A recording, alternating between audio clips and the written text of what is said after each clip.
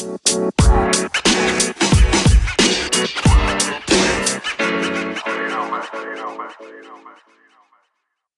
is probably gonna trigger some folks. Many years ago, I was giving a personal law seminar to a room full of people, 30 or 40. Now that seminar is really effective at helping people to discover their most negative limiting beliefs, and that varies, of course, from person to person. So in that room I had 30 to 40 different personal laws to work with. And as I was going around the room, the energy was getting really super intense, with lots of tears and huge sighs of relief and joyful laughter as I worked with each person one-on-one to find, heal, and integrate each one's core negative. So I was totally into it, really absorbed by the process, flowing with the energy of the room, and doing more personal law work in a single night than I would normally do in a week. And because of that, something happened. I had a major epiphany. I saw that it is all relationship. Everything is relationship. All core negatives are relationship problems. All human problems are relationship problems. All personal growth issues come down to a relationship problem. All spiritual issues are a relationship problem. Birth trauma, infancy trauma, school trauma, religion trauma, self-sabotage, death urge, repression of the feminine, parental disapproval syndrome, even past lives issues all come down to a relationship problem. That's why forgiveness is such a powerful healer. The only way to heal a relationship is through forgiveness, and the only thing that keeps a relationship unhealed is refusing to forgive.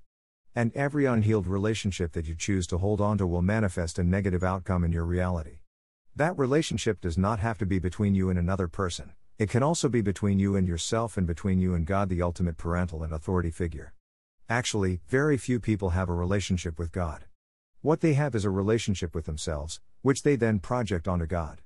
So forgiving yourself, healing your relationship with yourself is important, as you've no doubt heard. The problem is, a lot of people give lip service to that, but they don't actually do it. They know, they've read in books, that you should forgive yourself, and so they say the words, but down deep in their bones, they don't really believe it. It doesn't take. And that is where ordinary human relationships come in. They give us something easier to practice with. Relationships that we know whether or not we've forgiven, that we can't fool ourselves around, like we can when it comes to forgiving ourselves. So the ability to maintain basic human relationships is a key indicator of personal and even spiritual maturity.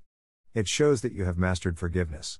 If your past is littered with people you can't forgive, people you still carry anger against and hold resentment towards, chances are your current relationships are only a matter of time away from falling apart as well. Chances are, all your relationships are equally tainted, including your relationships with money, the government, the system, your relationship with time, with your body, etc. Everything is relationships. And unfortunately, it seems that a lot of people these days run away from the hard work of forgiveness by becoming personal growth teachers, or spiritual teachers, or psychic advisors or healers or whatever else. So you have people whose lives are littered with unhealed relationships giving advice to other people about how they should live.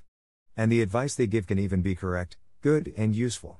Because it's always easier to see what someone else's problem is than our own, and certainly easier to help someone else work on their shit, especially if it helps us avoid working on our own shit. But no matter how correct, good, or useful that advice may be, there is an underlying current that taints everything. Am I saying you have to be perfect to be a teacher or healer? No, absolutely not. It is perfectly fine to be a work in progress.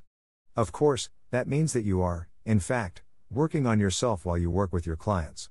Not using your clients to avoid working on yourself. Thing is, that work cannot be avoided forever. Sooner or later the universe comes to call, demanding a balancing of accounts from the unhealed healer.